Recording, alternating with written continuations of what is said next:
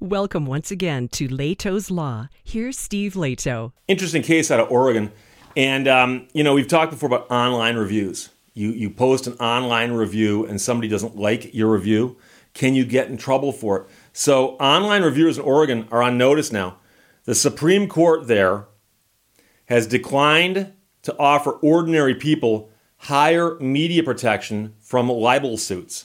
Zane Sparling wrote this for the Oregonian and Oregon Live. Merchants irked by online reviews will still have an open lane to file libel lawsuits against their critics. That's from the Oregon Supreme Court. Media organizations will remain relatively secure against such defamation suits. And I remember learning this in law school. And in law school, you talk about freedom of the press and free speech and all this stuff. And there's a different standard for the press compared to regular people. And there's a different standard for public figures versus regular people. So in this ruling, the state's highest court declined to extend free speech protection available to the media to ordinary people, batting down arguments that anyone with an internet connection and an opinion now acts as a journalist. And so a lot of people have made that argument. They say, well, I'm a journalist. And I've had people tell me that I'm a journalist, me. They go, Steve, you're on the internet making videos talking about the news. You're a journalist. I never considered myself a journalist, but, it is a gray area. While the decision has broader implications, the case at hand stems from a Jackson County Circuit Court lawsuit between piano stores, two piano stores. In 2013, one piano store owner sued another piano store who was a competitor after its owner posted a phony review on Google claiming that the first store smelled like grandma's attic and the business can't be trusted. A circuit judge found in favor of the competitor without a trial in 2016, noting the online review had been deleted before it could be documented and saying he couldn't issue a ruling without an exact copy. But the first store appealed and won, which took the case to the Oregon Supreme Court. Free speech advocates hope the state's high court would seize the opportunity to change Oregon law, which currently offers separate, tougher standards to prove defamation suits against the media. Successful cases against the media must show actual malice, which is that a falsehood was published on purpose or with reckless disregard for the truth. And that is one of those weird legal terms that doesn't make sense. The actual malice. If you look up malice in the dictionary, you'll get something entirely different until you see the legal definition, which is that. And of course, actual malice is that a falsehood was published on purpose, knowing it was false, or with reckless disregard for its truth or falsity. Libel suits filed against a regular person can succeed merely if the statements are proven untruthful. So if someone says it and it's not truthful, it doesn't matter if there's actual malice. Oregon's double standard is out of step with the law in most other states, says law professor William Funk, as well as the interpretation in federal court in Oregon, which makes no distinction between media and non-media writers. So Funk says, if you file a libel suit in a federal court in Oregon, then you'll get a different constitutional decision than you file in Oregon State Court, which just doesn't make any sense. The U.S. Supreme Court, however, has not ruled definitively on the matter, which of course is why this weird conflict exists. Funk joined two other Oregon law professors, along with the Electronic Frontier Foundation, UCLA law professor Eugene Volokh, and appellate lawyer Howard Bashman, in a friend of the court brief, seeking to extend the actual malice standard to all defamation cases on topics of public concern. But the court declined to do so, writing, plaintiff will not be subject to a heightened proof of fault requirement that apply to media defendants in defamation cases.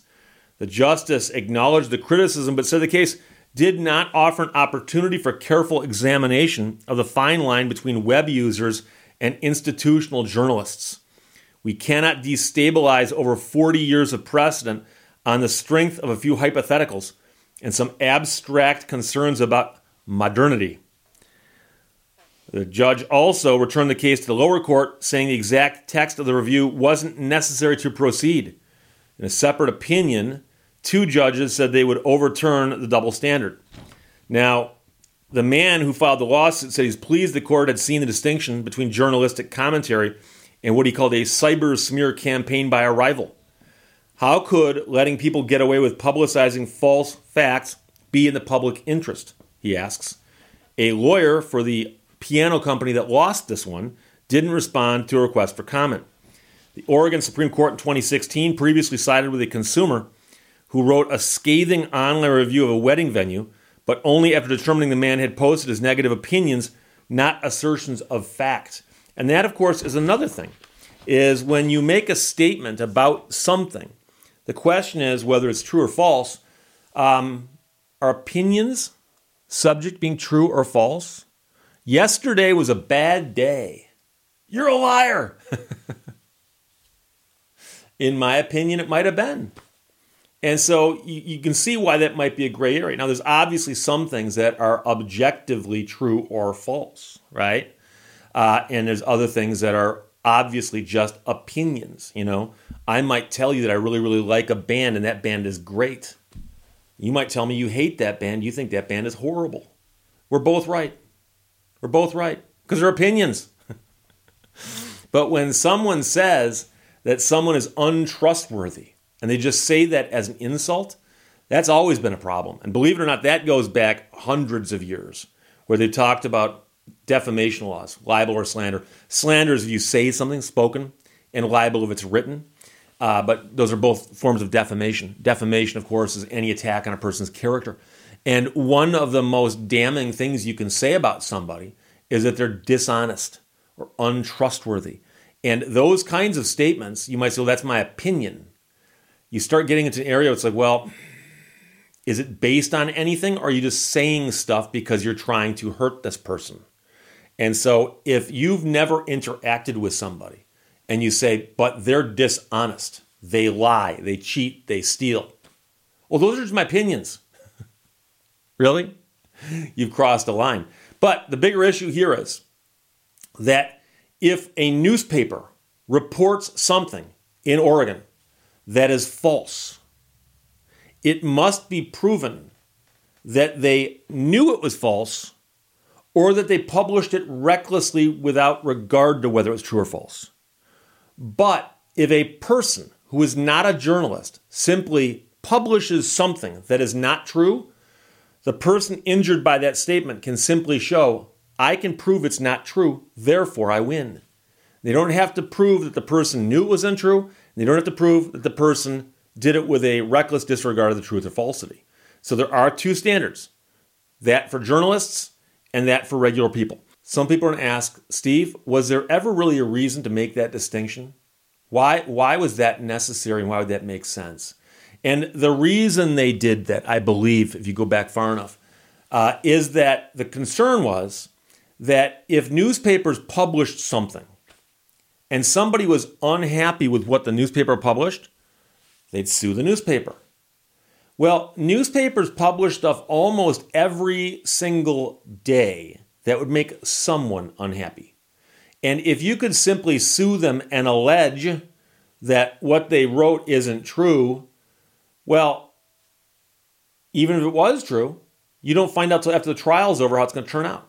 So newspapers would be defending themselves against lawsuits all day long, 7 days a week. That's all they'd be doing.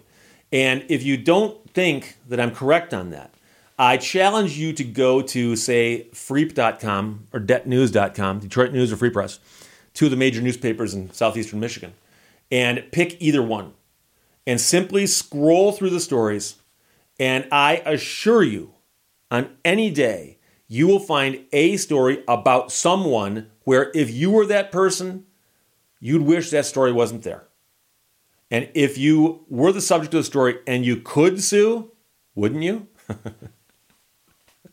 So almost every day, the newspapers contain stories about people who wish they weren't in the news. So that's what's happening in Oregon right now. Double standard.